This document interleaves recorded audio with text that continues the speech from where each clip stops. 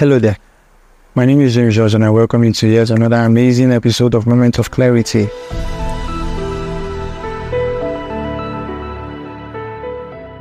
Today's episode is a continuation of our previous series, Identity Crisis, and today we want to focus on the danger of unbelief, right? There's a reason we are called believers in Christ Jesus, because our job is to believe, and believing is not passive. Yes, it's not just having a positive idea about something. Yes, we've been told many times, only believe, and sometimes we think believing means to just think about something, agree with it, and then go astray. No, believing is active. Believing affects who you are.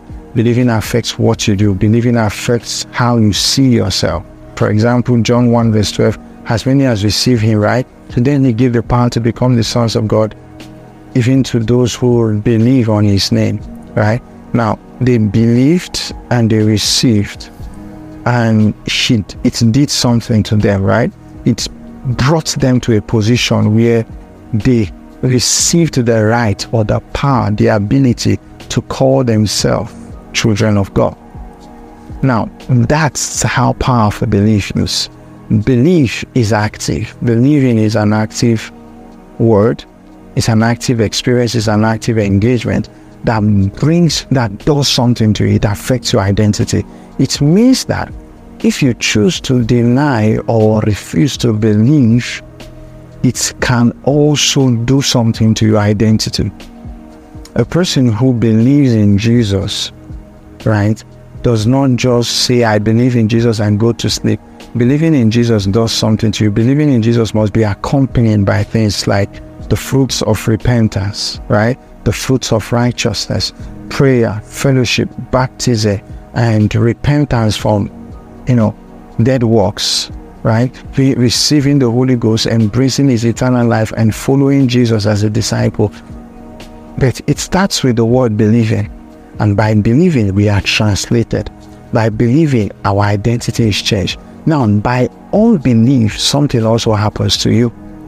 Every time you choose to take a step of unbelief, you are picking up an identity that is contrary to who or what God says you are.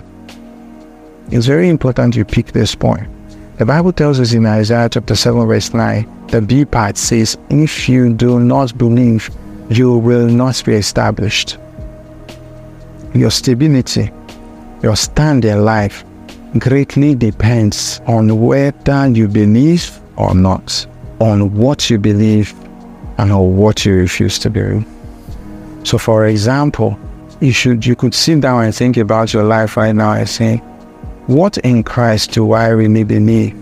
If I believe in eternal life, what am I doing, or what is the fruit of that belief in my life? The fruit of your belief in eternal life, for example, will drive you to want to know about eternal life. Will drive you to want to know, what does eternal life have to offer? What's my responsibility? What's my role, right? What's the role of eternity in my life? What's the fruit of eternity in my life? And what's my own responsibility? What do I have to do? What do I have to say? What do I need to practice? What do I need to engage myself in? All of this is nothing outside the concept of believing. They are all part of believing. And so I believe that with this, your understanding of the word belief is expanding. I believe that strongly.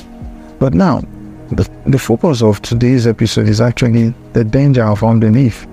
Just like I've said, if belief helps you position in your identity in Christ, if believing in God's word, believing in the finished work of Jesus, believing in everything God says you are, gives you a beautiful position in that identity, what do you think unbelief will do to you? Good. You got that right. It's going to not only rob you of the benefit of that identity, it will position you in the place of people who have a contrary identity. Let me give you an example. Let's say there's a king who has a son, right? The prince of his kingdom. And as the prince of this kingdom is the heir to the throne, obviously, and he has his own benefit as the son.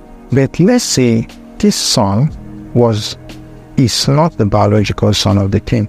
He was adopted. He knows he's adopted, but the king continues to assure him that he's the son of the kingdom, and he is the heir to the throne. So whatever he needs, all he has to do is to ask, call the guards, make your request, and it will be done.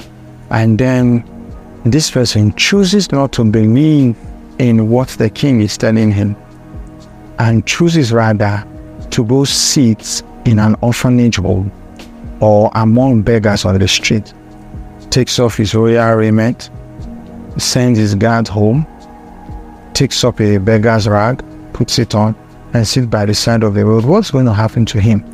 He is going to expose himself to everything that befalls those beggars. If it rains, he's going to get drenched and soaked by that rain. If those beggars are often molested and abused, he's going to be abused. If those beggars starve, he's also going to starve. If those beggars get scorched by the sun or whatever natural elements, he's going to suffer the same fate. Now, does that excuse the fact that he is the heir to the throne? No, that's the reality. The fact that he refused to believe that he is the heir to the throne, regardless of his adoption status, affected his identity and the result. Yes, he's still the son of the king, but his unbelief made him turn down the protection, provision, and every other benefit of being the king's son. And because of that alone, he exposed himself to all the outcomes of being an outsider. Sadly so, this is what many of us children of God suffer. We suffer from unbelief in ourselves. We suffer from unbelief in people, so much that God sends somebody into your life to be a blessing to you. But unbelief in people generally, I don't trust people, they've hurt me, made you to turn yourself away from them. And as a result of that, you expose yourself to danger and to damage and to lack. Whereas you are praying, God help me, and God is like, I've sent somebody to you, I've sent help to you, but you simply refuse to believe.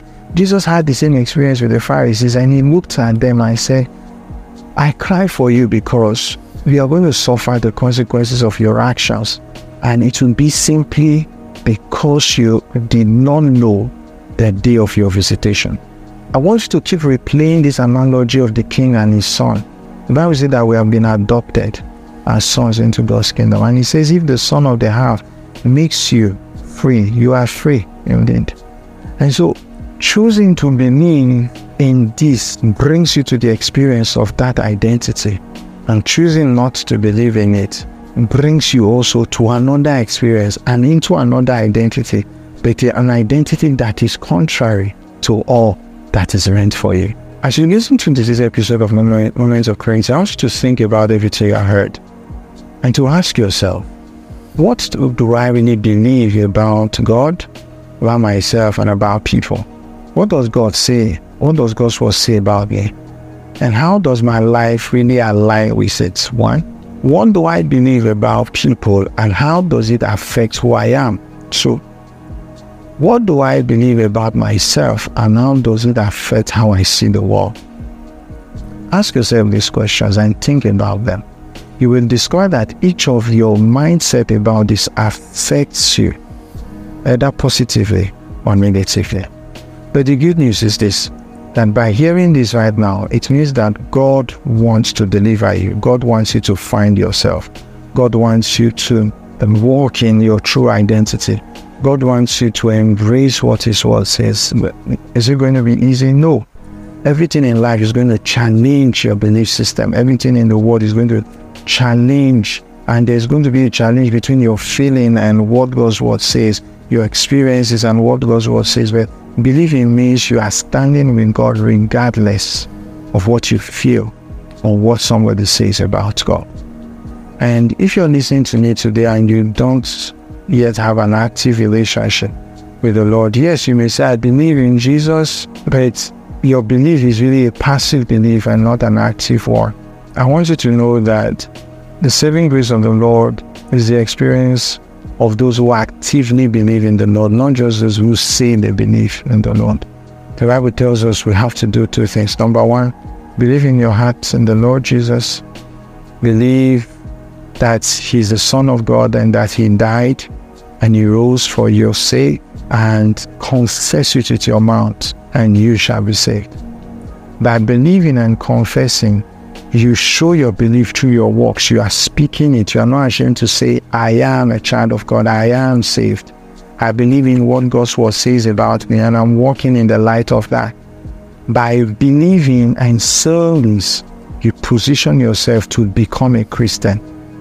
I could begin to talk about, I am a girl. You can see me as a boy, but I am a girl. And the more I keep telling you this is who I am, probably the more I start seeing myself like that, even though it's a lie, right? And God is bringing you to hear these words today because he wants to give you a chance to have a relationship with Jesus. And if you would like to make Jesus Christ the Lord and Savior of your life so that you can be a part of God's family and have your identity or enjoy the experience of having that beautiful identity as a child of God, I'd like to pray with you this moment. Say this after me. Father, in the name of Jesus, I come to you today as a sinner who cannot help himself. I need your saving grace. I need your salvation. I believe in my heart that Jesus Christ came into the world to die for my sins, and that he was crucified to pay the ultimate price so that I may be saved and be a part of your family. I believe that he rose again and is seated at the right hand of the throne of God, and one day will return. Therefore, I confess this with my mouth, and I ask, Lord Jesus, come into my life. Be my Lord and Savior. Wash me clean. Give me your eternal life, and write my name in the book of life. Make me a part of your family, and fill my heart with the hope of salvation. Thank you for coming into my heart today. In Jesus' name, amen. Congratulations, my friend. By making that prayer, you make up your mind to follow Jesus. By making that prayer, you declare that you believe in Jesus, and this belief will do something to you. It transports you, the Bible says, from the kingdom of darkness into the kingdom of light. It takes you and gives you an inheritance among the saints. So everything that every believer all around the world is going to receive in Christ, you are also coming to receive that. And if you would like to grow in your faith, I encourage you to join any Bible-believing church around you and to stay connected to the Word of God as best you can. Start to pray, start to read your Bible, attend fellowships, and stay tuned to Moment of Clarity, of course, so that you can partake in the contributions I'm giving in the Word of God. Until next time, I hope that this word ministers to your heart, whether you just give your life to Christ or you're already in the faith, that what you believe or what you choose not to believe is going to affect how you see yourself, how you see God, how you see people. What you believe or what you choose not to believe will affect the experience we are going to have. And if you are going to be experiencing the best of all God says you are and all God says you have, then you must make up your mind to keep believing everything that God's word says. And by doing that, you bring yourself into that experience. Until next time, I remain your host, James Church, and I trust that you stay bound to Jesus all the days of your life. In Jesus' name, amen.